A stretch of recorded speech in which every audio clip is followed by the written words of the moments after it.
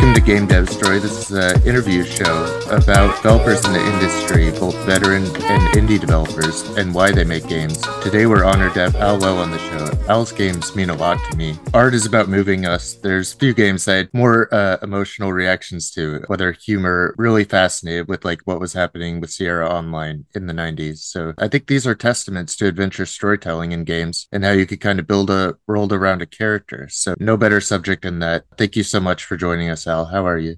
I'm fine, thank you. Can we start from the beginning? There are generational differences that make it interesting, of course. Compared to other developers that might come on the show, there might not have been computers around, and there's a whole different context for how you access video games and development. Can you tell us about your path? Sure. I was a music major in college, and what better field to go into than video games?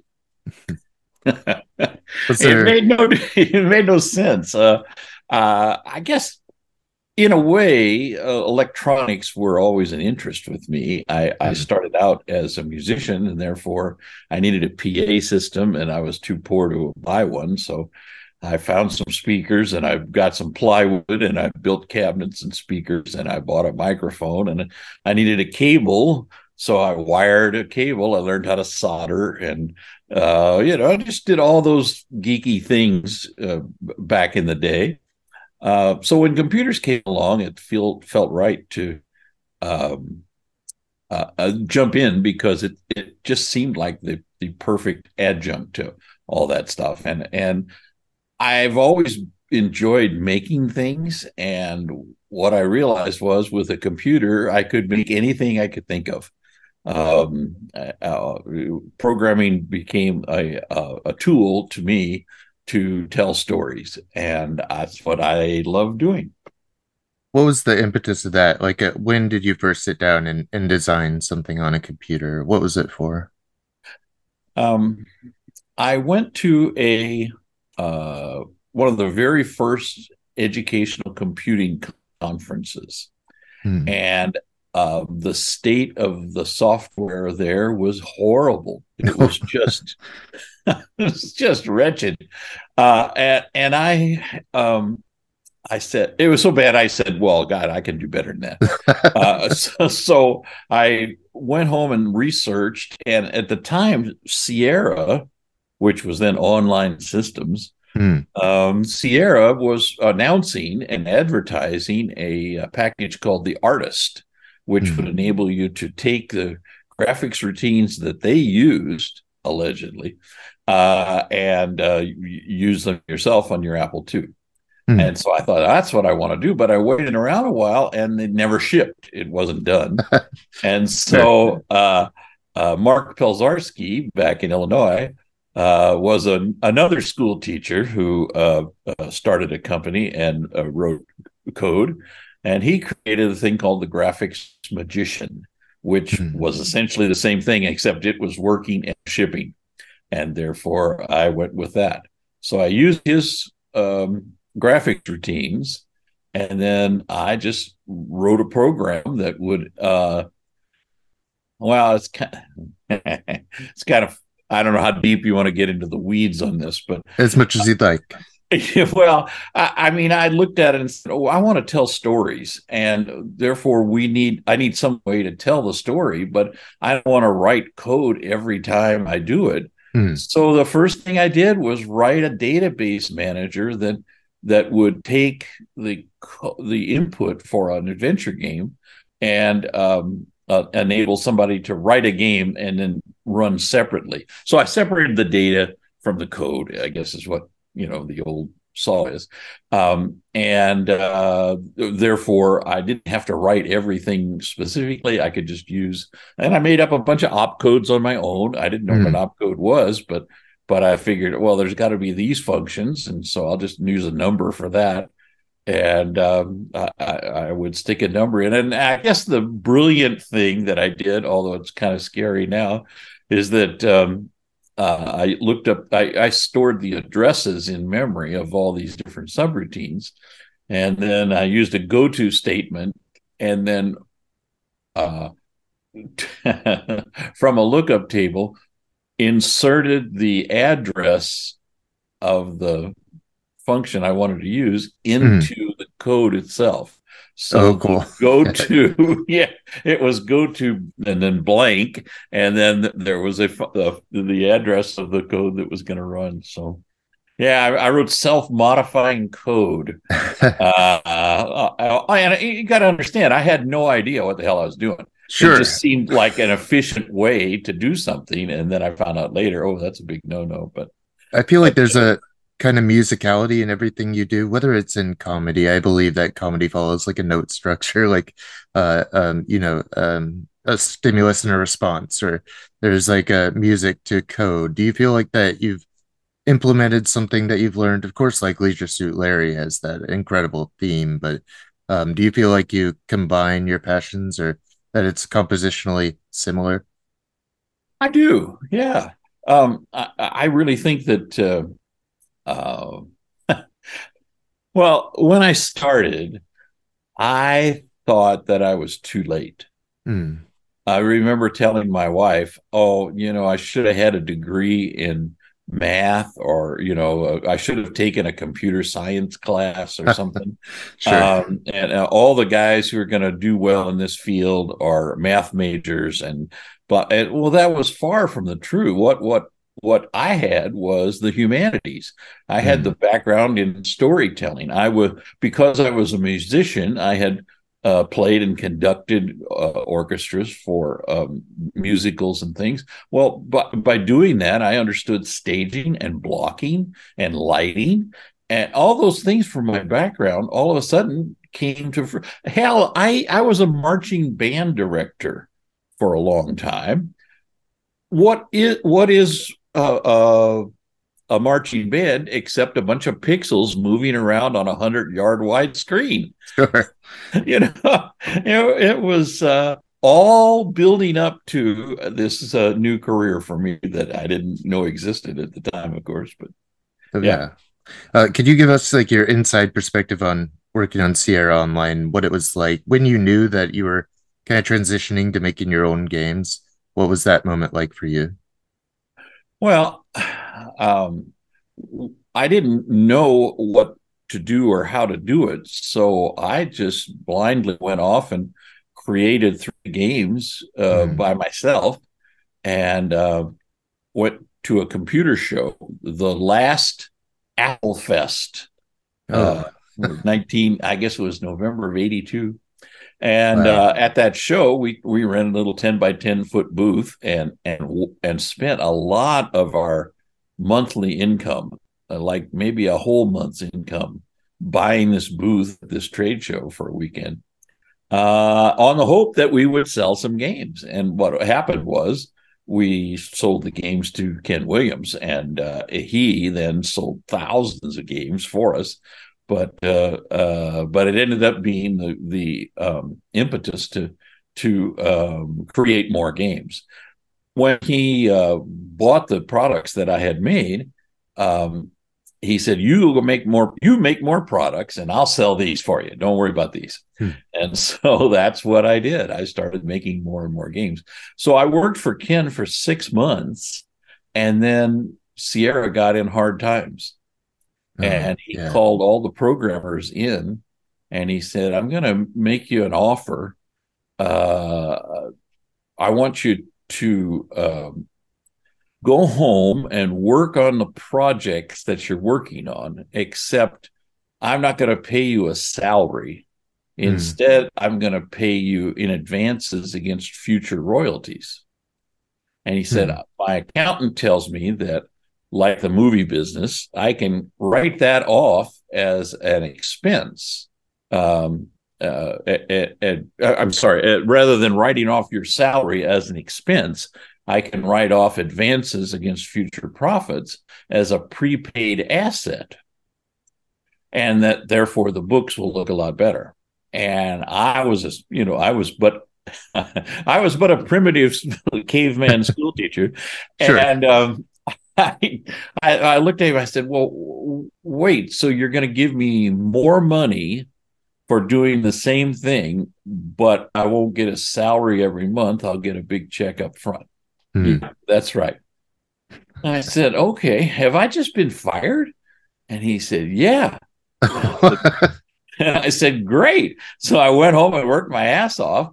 And that became the relationship I kept with the company for 16 years. I was an outside contractor. I worked on advances against future royalties. And then at a certain point, well, actually at Leisure Suit Larry, the company was in financial trouble again. And he didn't have a lot of cash on hand. So he said, look, I want you to do this game, but if you'll do it on spec and I don't have to pay you any advances, then I can give you a much higher percentage of the royalties. And I said, oh, okay, well, I like more money. And so what, a larger percentage? Okay, I'll do that. So I worked on Larry and still working, and we had some savings, you know. So I thought, well, this will be all right. So when the game shipped and Larry was the first product in the history of the company, I came home, said to Margaret, oh hell, I've wasted 6 months of my life. This game is not going to sell. Man. It's horrible, and we don't have any money. So the Police Quest team was in trouble, and they said, we need a programmer on that. And so I went to work on the Police Quest 1, and swung them around. So we shipped that game by Christmas. But in the meantime, Larry was selling by word of mouth. Sierra never put any marketing or sales effort behind the game. They were kind of ashamed of it, I think. At the time, Radio Shack was a third of Sierra's sales. Yeah, I picked them up at Radio Shack myself, I'm pretty sure. Yeah, exactly. Yeah. I mean, everybody did. Yeah. They were the biggest retailer, and therefore they were our biggest customer. Well, you know what that means, right? They got the biggest discount. And so people who bought copies that we sold to Radio Shack earned us just a little bit of money, whereas copies we sold to other sources made more money. Well, Radio Shack not Radio Shack, the guys who were in charge of evaluating software at Radio Shack took one look at Larry and said, oh my God, our CEO is a born-again Christian, and he's going to die if we put this, in the shop to test it, let alone put it in the stores on our shelves. So they just ignored the game completely. Well, what happened was when the game got out and word of mouth spread, people couldn't buy it at Radio Shack, and therefore pay us just a little bit of money. Instead, they had to buy it someplace else where we got paid more money. It was an interesting, weird anomaly, but it worked out to my advantage because I had taken a large royalty on it, and there had no advances, and therefore I got a big share of the money. So that was fun. Yeah, I don't know if people remember, like you went to the chain stores to get your console games and Radio Shack for your PC Apple games. It was a different time of sales and market reality. Okay, what do you feel like makes a Sierra game design good? Like, why are these games so memorable and charming even to this day? Well, I think a big reason, and I won't say the only reason, but I think one of the big reasons is Ken Williams allowed us to let our personalities come through the games. So when you play Police Quest, by the time you finish, you'll have a taste of what Jim Walls was like.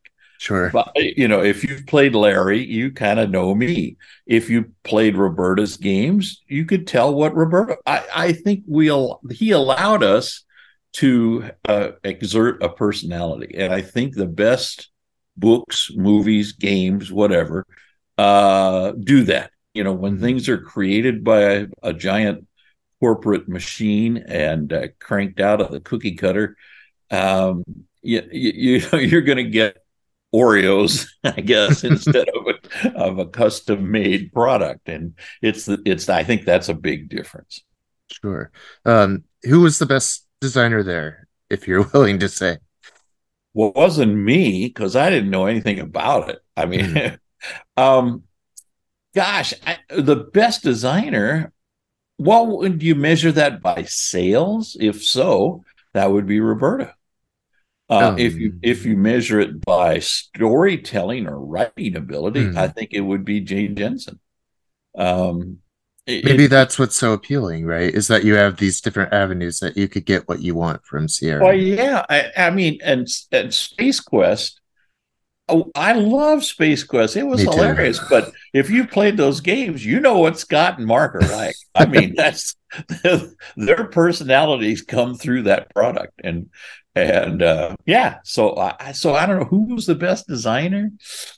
Yeah, I don't know, but I learned. I Mhm. think I mean, at every game I did, I tried to. Um, uh, improve myself and not make the same mistakes again. Sure. But yeah, it took a while. None of us. You got to understand. Nobody knew what we were understood what we were doing. We were You were all in the creating it. Yeah. well, yeah, we were in the dark. I mean, I had played games, Hmm. but gosh, a lot of the games that were out back then were just terrible. That's And true. so, yeah. I think I improved as I went along. You can feel the sense of iteration as you go. I mean, Leisure Suit Larry 1 and 7 are my favorites because I have the initial experience, and then those are the two I kind of trace back and was like, yes, I have the strongest memories of these two games. Because you see like the final iteration on 7, or you know, I mean the numerology broke there, but um, those are two of my favorite Sierra games in general. Which games that you worked on are closest to your heart? And do you have like a moment that you feel is your best design, or your best joke even? Oh, seven for Yeah, sure. Yeah, I think. seven's very funny. Yeah, it was. Uh, well, just like we got to use a real musicians. We by Sure. that point we were done with MIDI, and we hired uh, five musicians and sat up in a Hollywood recording studio, and we recorded actual players playing music. That for me was a thrill. I was so sick of hearing MIDI beeps and boops that Sure. that was enjoyable for me. I was very proud of the help system in Larry Seven. Hmm. It didn't get a lot of notice in the reviews, but the game itself kept track of how long you were stuck on a particular score. It looked at your score, and if it hadn't advanced in a certain amount of time, it would start feeding you help messages via the PA system on the ship, which I thought was a clever way of giving help to players that and not really noticing, because Of course. we recorded all these PA announcements, and a Hmm. lot of them were funny, but if you were stuck, they suddenly started being pertinent to solving your current problem. Sierra Online famously had the call-in system, the helpline. Uh, it's my understanding you were a part of forming that. Could you tell us about that?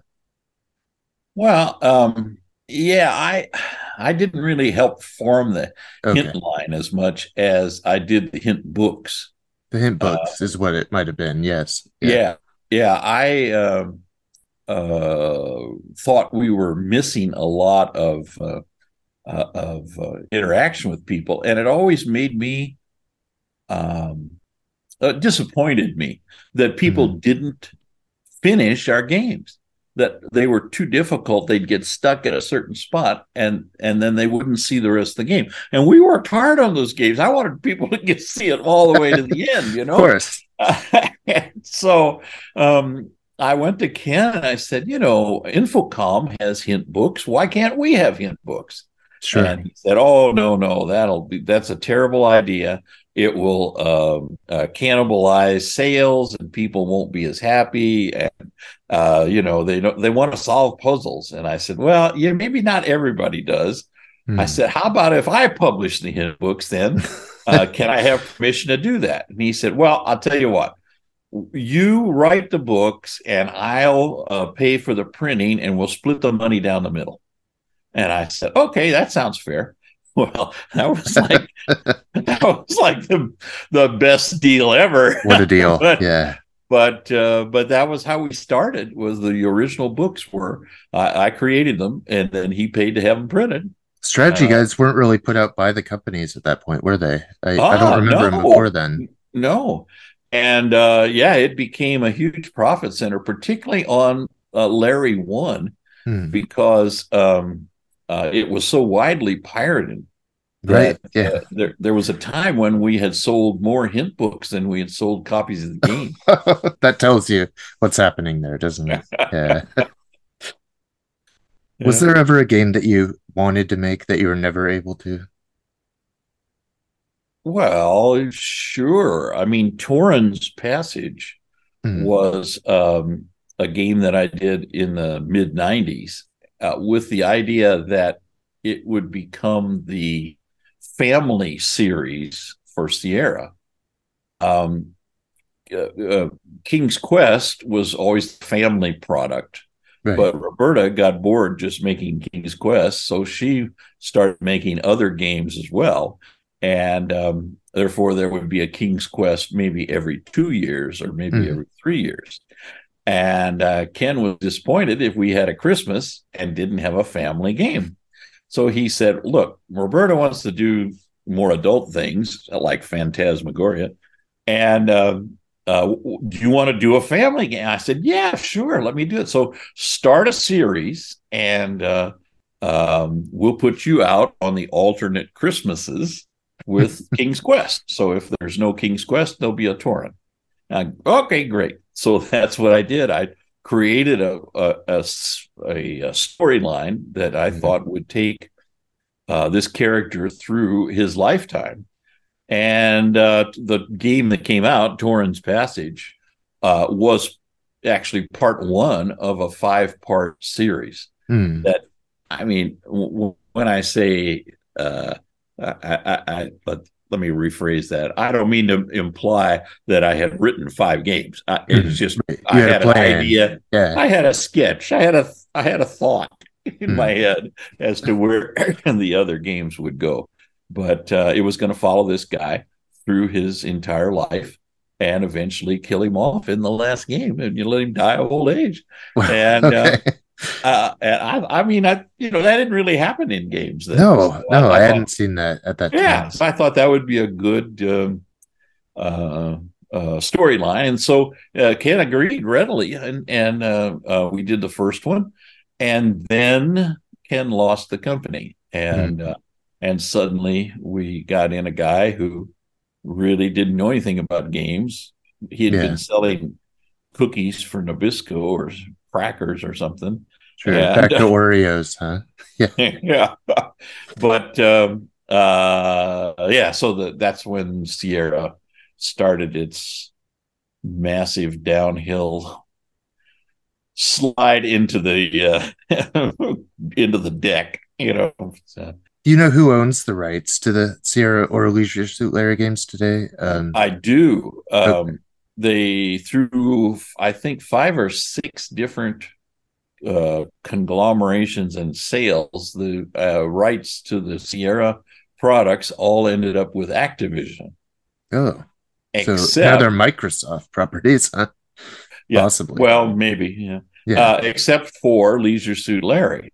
Hmm. And Larry got sold off to a company in Germany called Codemasters. Oh, So okay. Codemasters now owns the IP, Interesting. including me, Yeah. because I put myself in the games. Right. So they own Suddenly, I'm your the intellectual likeness. property of Codemasters. I suppose if they made a new game, they could use your likeness in that way. They That's could strange. legally, and Ken Um, Williams, because all the people at Sierra that I put in as a joke, yeah. and kind of to honor them, suddenly now they're intellectual property of some corporation in Germany. That's what I think drew me to the games in the early 90s because while other things seemed to come from corporations, it seemed like these games were made by people. And that's a big reason I want to interview you today is because it was one of my realizations that people were at home coding on a computer, creating these with the team, and there were these individual parts. I believe I interviewed you maybe like 10, I don't remember, like 10 years ago for like the Kickstarter game. I was at a like now defunct video game website, and um, the messiness around that project. Do you ever think about rebooting, or is that kind of the end of the line for your video game story? I think that's going to be the end. Yeah, I was not happy with No. the way that turned out, and yeah, better to just let it go. I mean, and I have to admit, retirement is highly underrated. Sure. I always heard as I was in the working age, I always heard people say, "Oh, I don't know what I'd do if I retire. I would be so bored, and I love working and all that." That's a big bunch of shit. That's the reality is. Do you like Saturdays? It, Sure. yeah. So in my Yeah. life, every day is Saturday. I know now you get to play, you do saxophone times a week? You said you had groups come over and you play some music. That sounds really beautiful now. I play lead alto in two big Mm, bands every week, and I play soprano saxophone in a saxophone quartet that plays all variety of music, lots of mm. classical saxophone and jazz and pop and stuff too. So yeah, so it's fun. I get to play music a lot more now than I did before. Sure. Yeah, do you feel like that's like the full circle? Like you do the music, but also was interested in your trains hobby. I was looking at some of that, and I see also the carryover from like game systems into that kind of technical understanding, and it was just really fascinating to me.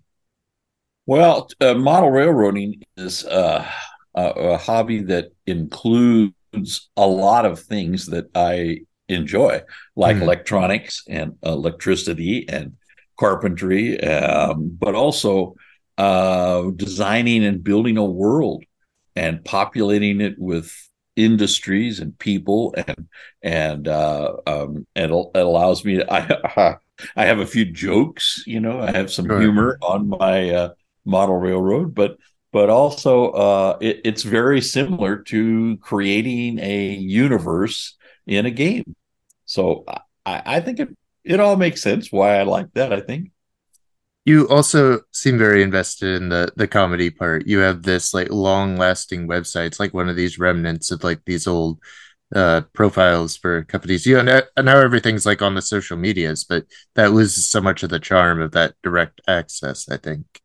Um, Yeah, I got grabbed allow.com early hmm, on, and a six-letter domain is a very real rare now. yeah a real treat these days. But yeah, if anybody's interested in this and they've listened to me blab long enough here, they should go to my website at allow.com, and everything there is free. I don't think I'm selling anything, and I'm not sure I even have ads anymore, but Hmm. I think I think there Google's are ads on there, are maybe. there? Okay. Yeah. I put up ads, I remember, but then Google said, "Oh, you have nasty stuff on your site, and we're going to cancel your ads." So I Okay. don't. But I don't care. I don't need the money, and whatever they paid wasn't that much anyway. So, Sure. so if I don't, but my point is, I'm trying to share with people the way things were at Sierra back in the old days, Hmm. and also a lot of humor. I mean, I've always collected humor and enjoyed humor. And for example, I have a database there that you can access, and you just type in a few words like you would in Google, and it searches the database for jokes with those words in it.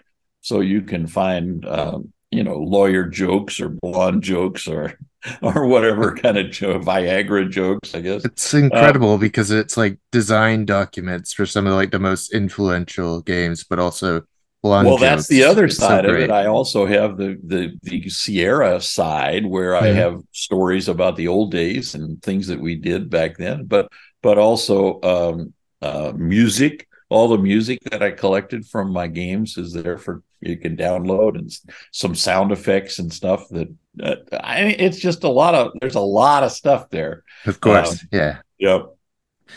I was also just interested. It's nice that you're also a local. You pointed out that we're neighbors here, and that's another nice factor for highlighting you. I try to, represent somewhat local art and storytellers. Yeah. What's your street address? Okay. Yeah, we're both in like greater Seattle area. So, Yeah. no street addresses. Thank you so much, Al. It's just been a pleasure having you on, and I appreciate you and all your work. Well, you're welcome. And if anybody wants to get 2 jokes a day every weekday, go to my website and sign up for Cyber Joke 3000. For the past 22 years, 23 years now, I guess. For the past 23 years, I've sent out 2 jokes every morning, one of which is clean. I was so surprised it was still going because I was subscribed to this, yeah, I think like 10 years ago. And like leading up to this interview, I had to see if it was still recent. And they're still coming out. They're still coming to my And inbox. and there's still no duplicates. I make it a point of pride never to repeat a joke. Thank you so much, Al. You've been so gracious with your time. I appreciate it. You're welcome. Have a good day.